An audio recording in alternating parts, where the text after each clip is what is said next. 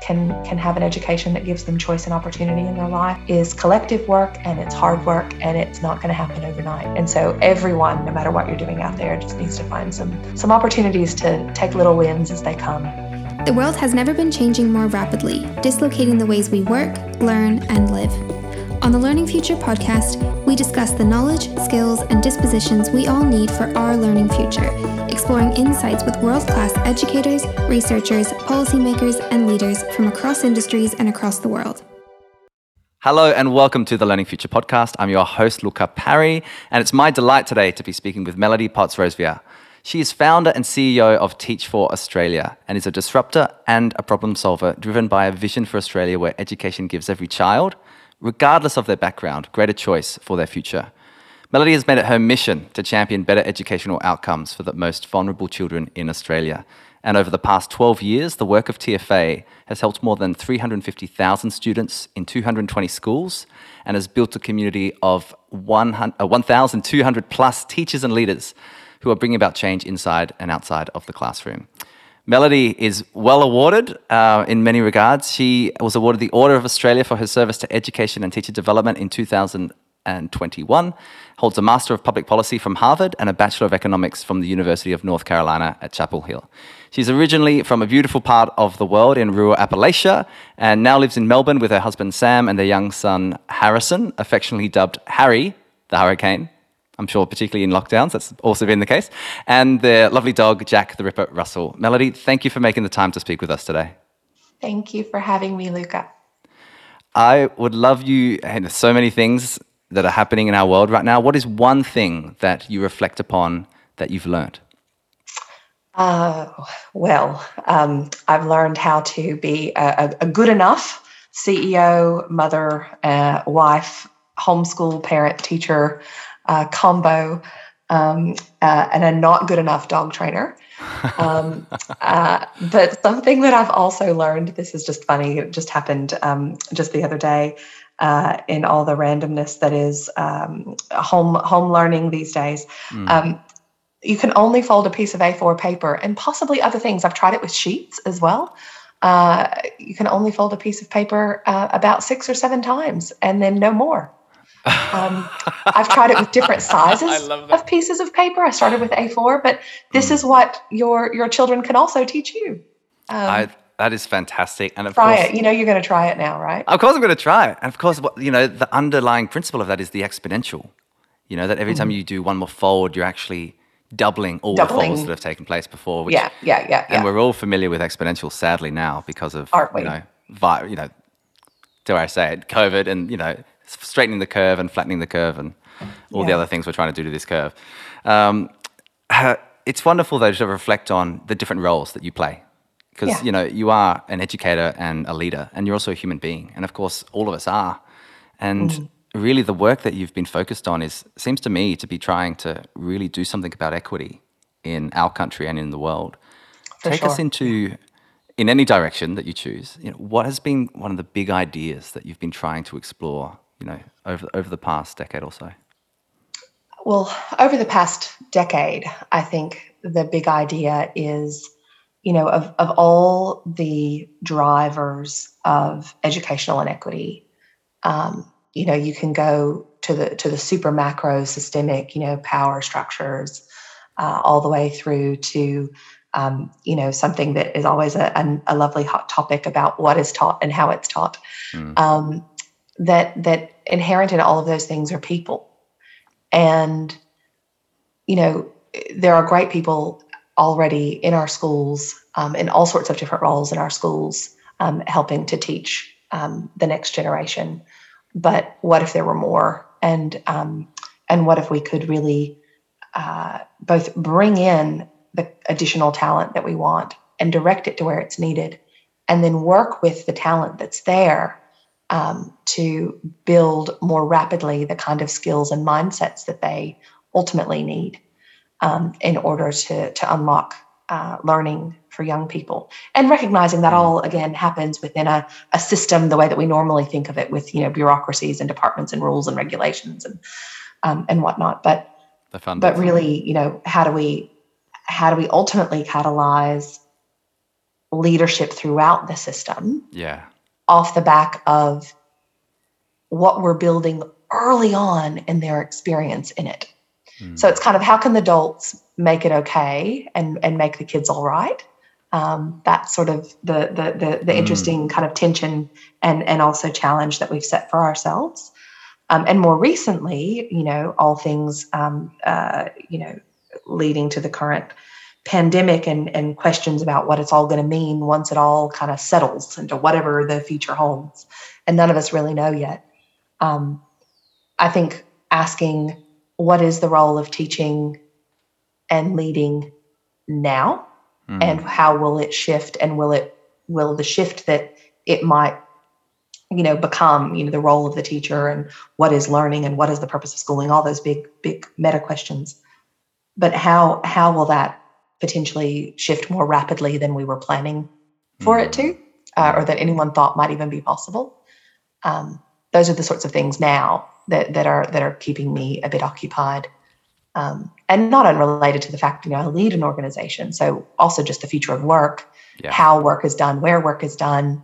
Those are day-to-day challenges right now as a leader of an organization. But in terms of the big macro, why we exist, are we going to be able to continue to, is teaching becoming more or less attractive through this work, through this current time, through the current pressures? Are we rethinking the role of education in the current time, given the current pressures? Is it helping to create more coherence and consensus about that, or is it actually driving a wedge further apart?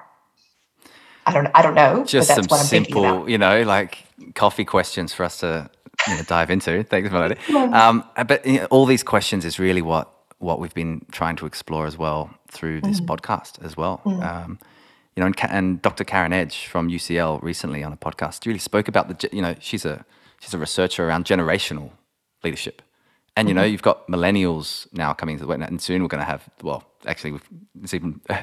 got, the generational What's after shifts. millennials? I feel like we're already there. I think we're there. Next? Yeah, I know. I'm just holding on. I'm holding on to that.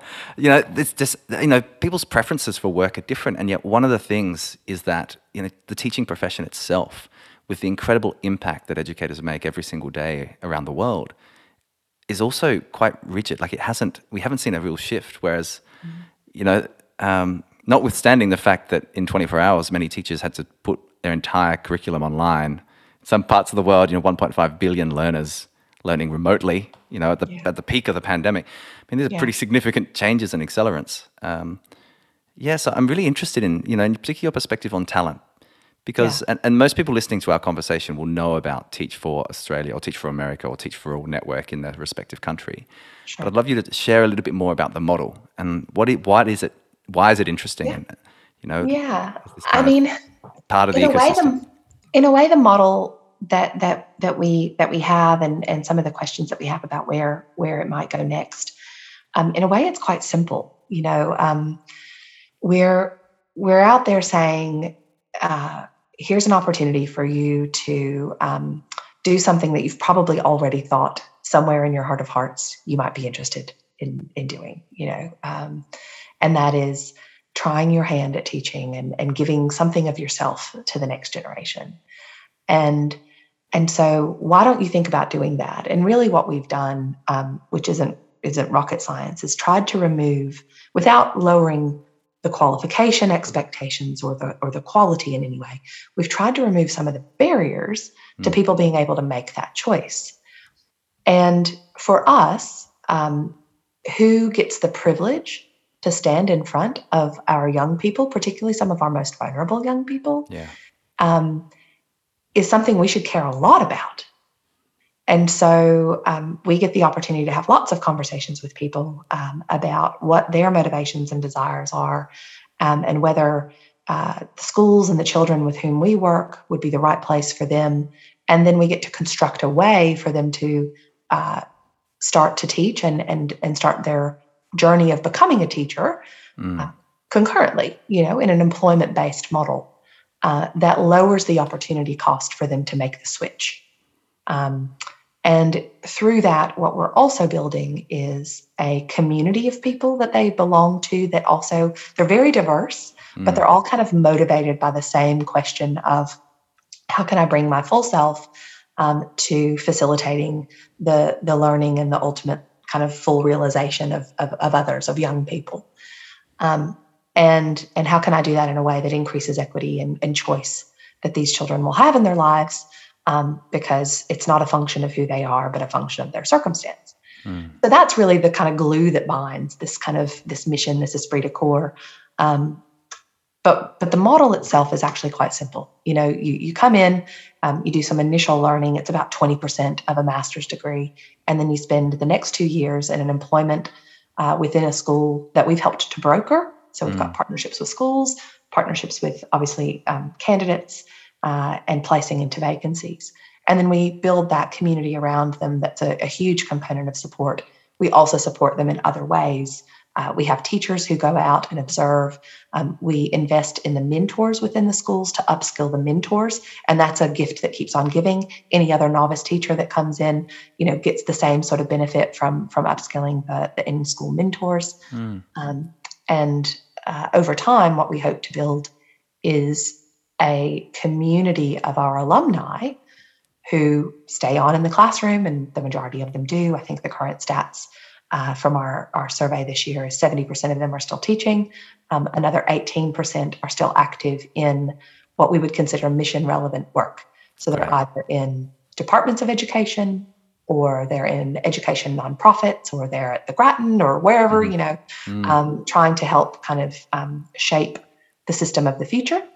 And so that's a pretty good retention rate, 88% overall in teaching, or in education, 70% overall in teaching, the majority of those in still low-income, rural, regional, and remote contexts where they were placed.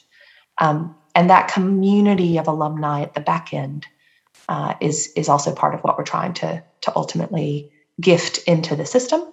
Yeah. And then where we take this next, that model works. It's been going now for, I think we've just closed applications for our 13th cohort.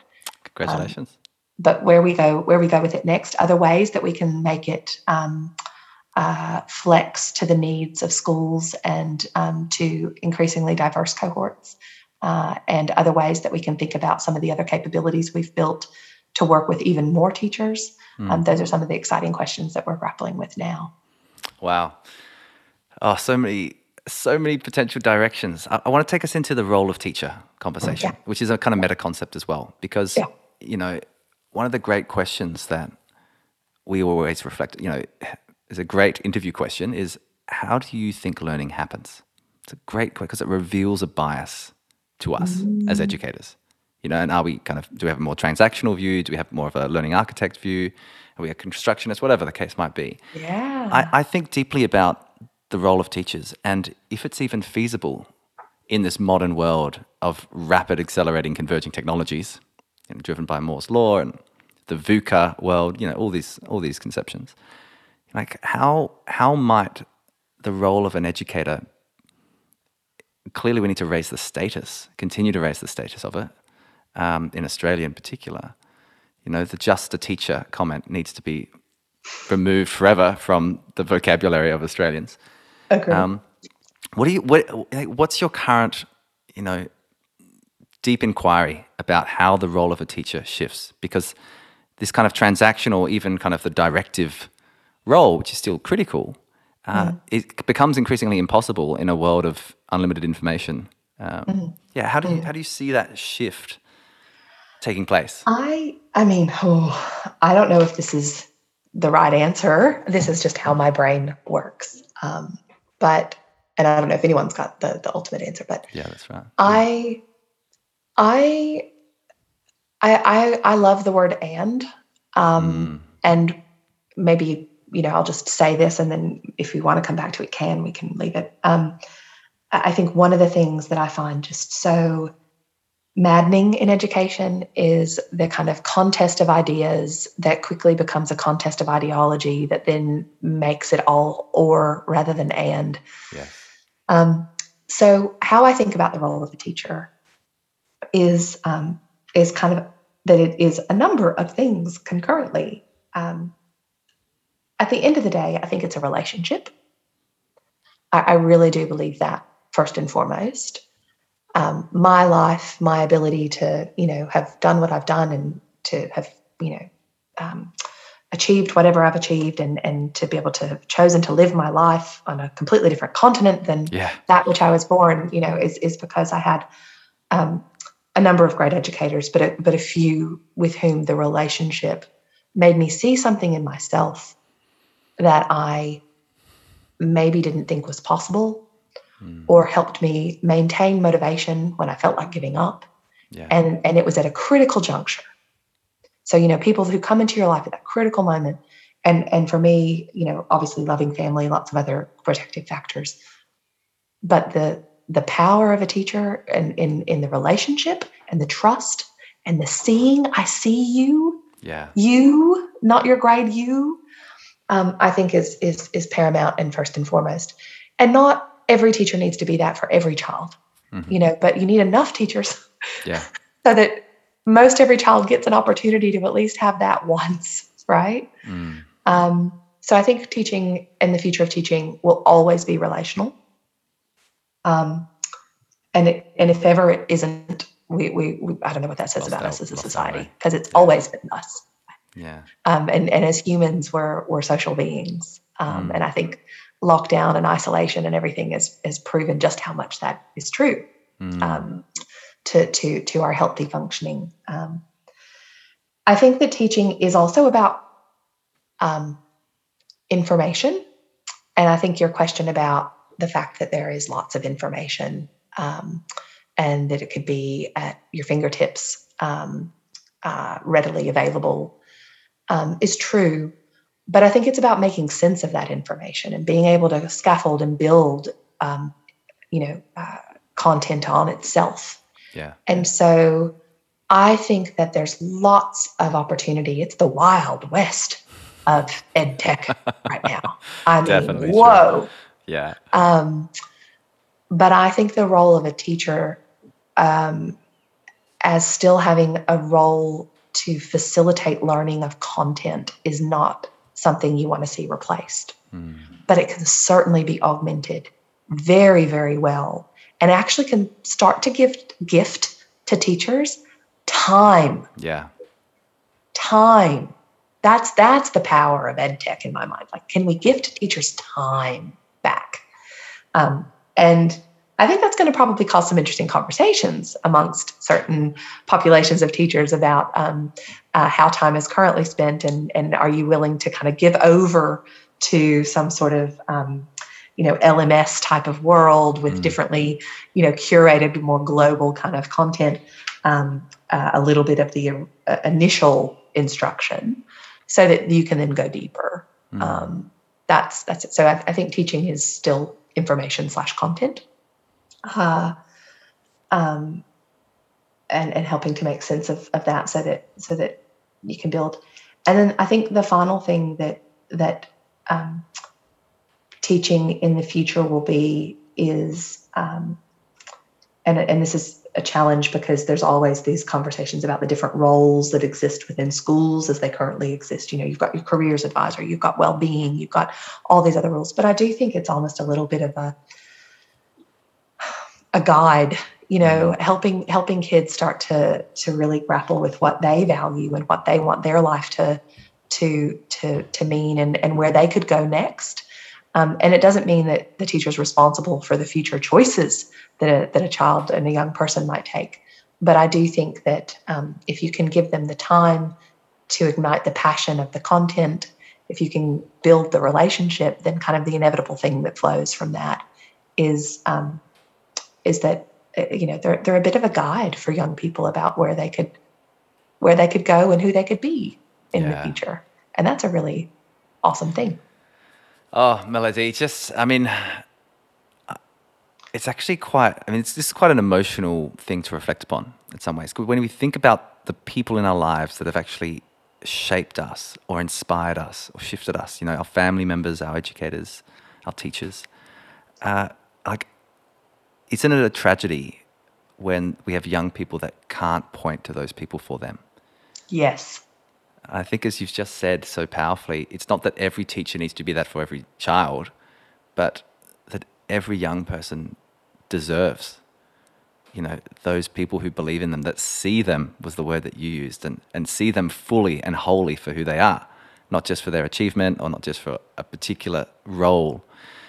And so, where you started, the idea of people being kind of the central part of education. And that's why it's just so fascinating and rewarding to work in it, because it's a human system.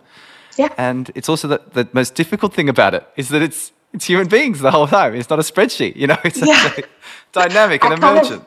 I kind of joke sometimes, that teaching and I always think of teaching as an act of leadership, and so teaching and leading, both which are kind of in an educational context. That it's rocket science, and in a way it's not, because if you think about rocket science, and I'm not an engineer, so all the rocket scientists out there, I apologize for butchering your very hard-won knowledge. But it's kind of technical, right? Yes. Like in other words, there's rules, and if you follow the rules of physics, then you can kind of solve for it if you're clever enough. But the degree of executive functioning, the just constantly nuanced decisions that you're taking almost on autopilot, if you're a really great teacher, and if you're thinking about the relationship, the content, the learning objectives, and when you get the moment, the kind of opportunity and future that you're helping to make possible for young people, like that's a lot to hold. Yeah. And so we joke that teaching is rocket science, because of just the fact that we like to think that rockets are complex. And I love that, Melodie. My favorite reflection on this is that teaching isn't rocket science. It's far more difficult than that. Good point. Yeah. It's far more difficult, actually. I think we're saying the same thing. We are, absolutely. I want to pick up your earlier point around the contestation of ideas and how we kind of end up in these ideological battlegrounds between synthetic phonics and whole language, or between curriculum reform and another review. What, in your experience and from your perspective, is the opportunity that we have to go beyond, to get to this or to this both and world?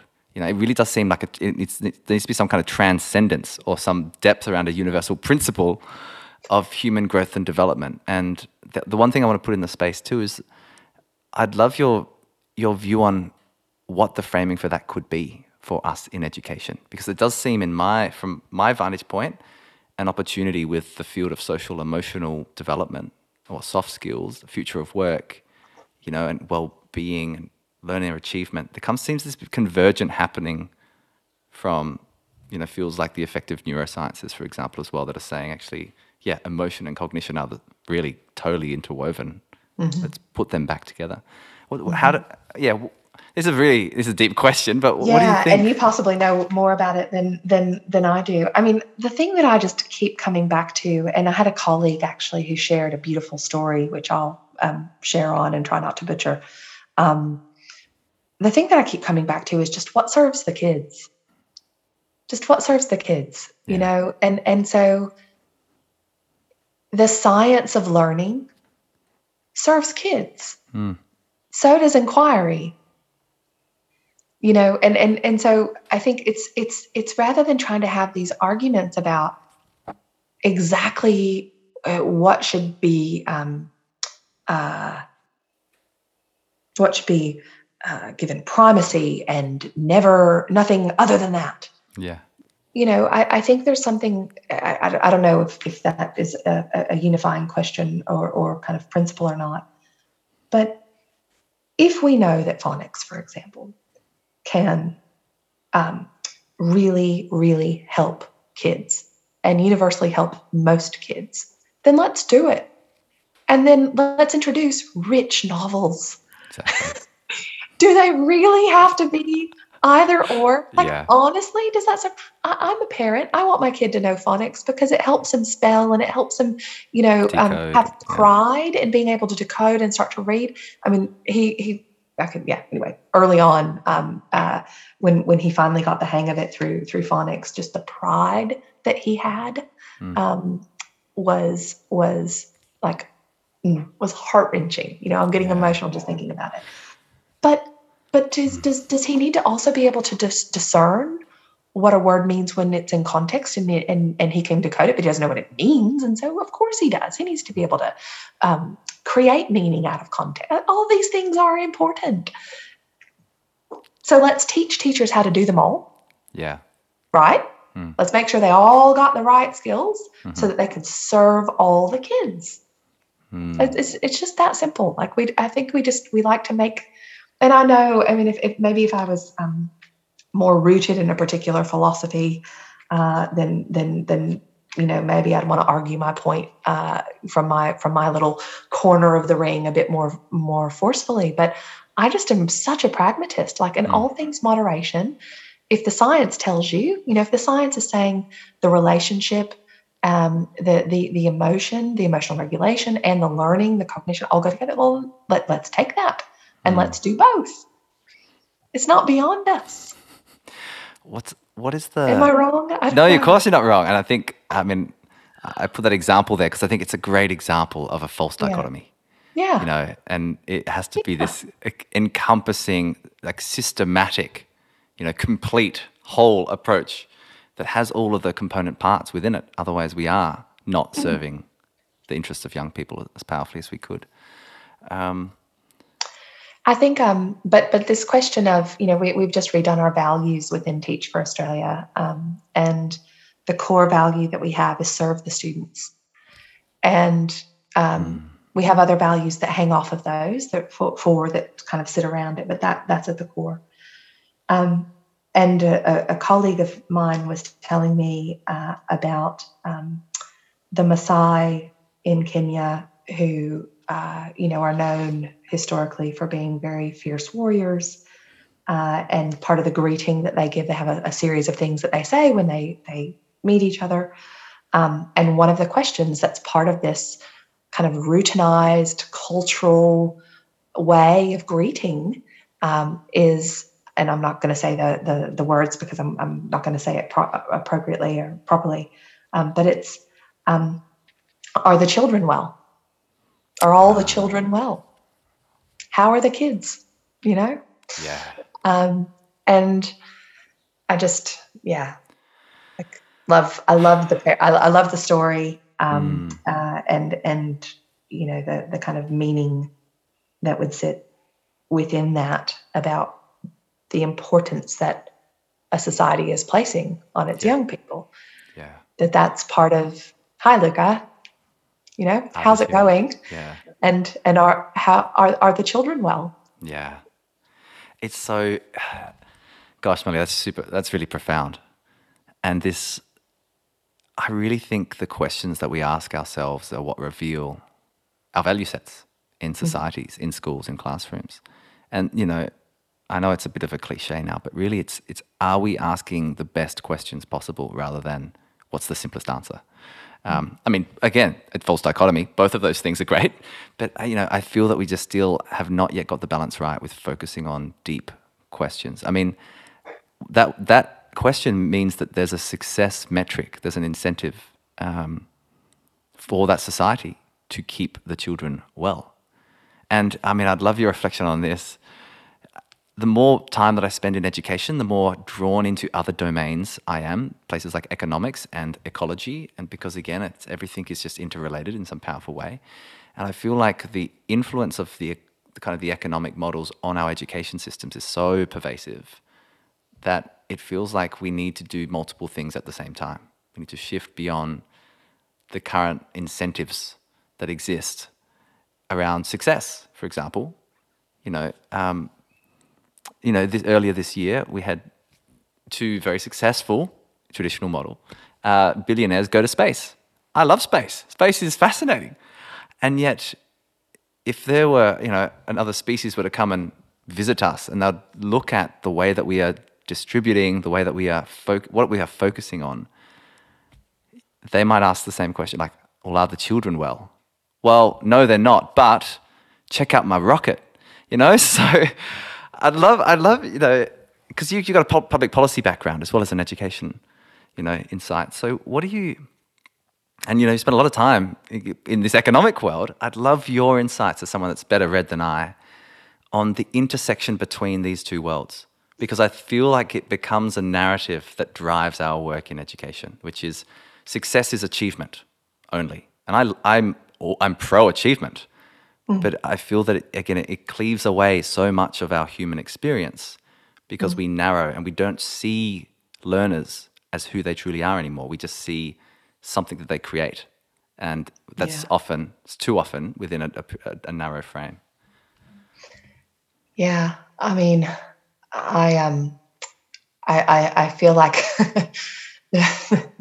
the questions that you're grappling with, and the fact that it takes you into sociology, anthropology, it takes you into ecology, and clearly into economics, and the economics kind of came out of philosophy, actually, if I remember my studies back in the day, and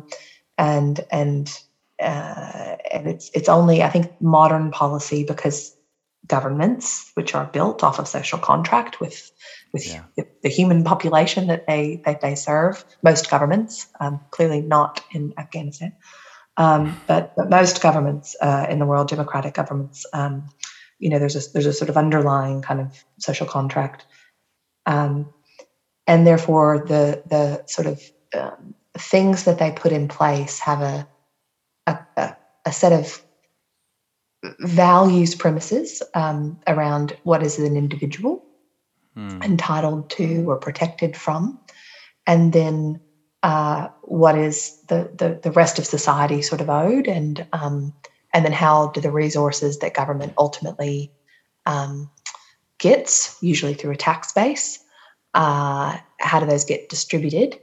And almost always the prevailing principle for those choices is for things in social policy, right? Health and education, policing, etc.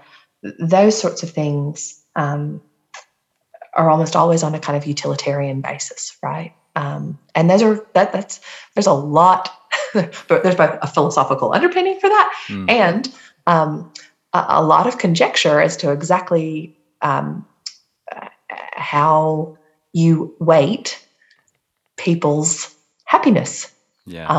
And so what's helpful about those models is that it at least allows you to try and size and scale. I mean, when you're talking about scaled stuff, right, it helps you to try and kind of make at-scale decisions and allocations.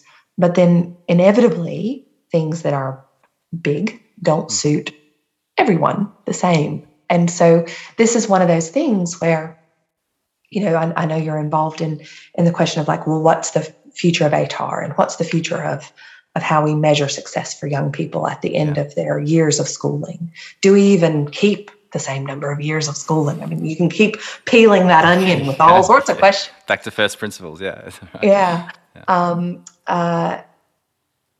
I think the reality is, like, we do need a system that allows different models for different learners, for different preferences, for different flourishing. But we also need to balance that with a system that enables scale, because public education in its universal kind of provision needs to ultimately provide. And so we've got this kind of competing tensions and balances. And at the end of the day, the money's got to go around somehow. And so, I mean, I find the premise of your question, how do I think about it? What are the policy considerations? It really does come back to, well, what's the social contract that we've built with governments predominantly, whether it's a public school or a still government-funded non-government school. What have we said is the expectation that we have of what schooling is ultimately going to deliver? And I think that the current moment provides us a real opportunity to re-ask that question of ourselves. And I don't think, again, it's going to be an or, it's going to be an and. We're still going to want achievement as a proxy for my child learning the things that are going to help them build choices in their future. Mm. But I'm also going to want education to, as my child's school does, help them also think about mindfulness and connecting inwardly.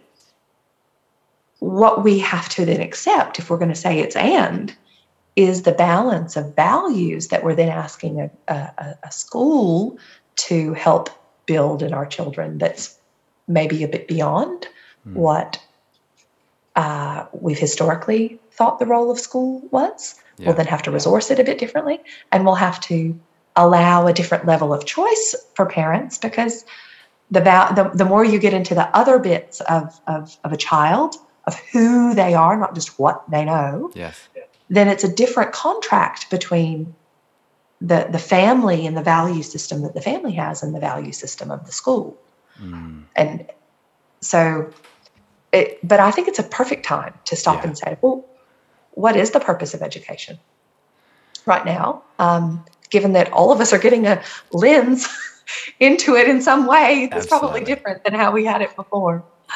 That's a beautifully thought out answer, Melodie, and finished by a question as well, which is fabulous.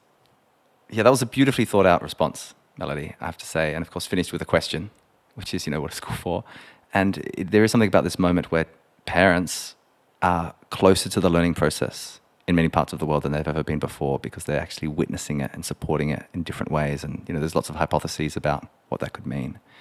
I would love you to close us out with what's a take-home message from our conversation that's kind of ranged from what's the role of a teacher, like what's the future of teaching potentially, what about the intersection about, the philosophy of what schools are for, as we're all trying to work in this kind of ecosystem that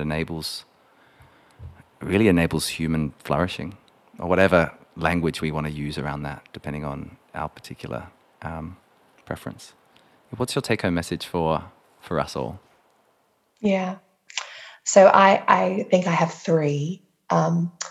The first is, if you're steeped in the world of education, then do your best to look for the and. Whatever kind of position you might be coming into the conversation from, like look for the and. There's some beauty in that. And if you're not steeped in the world of education, don't be hoodwinked by headlines. To try and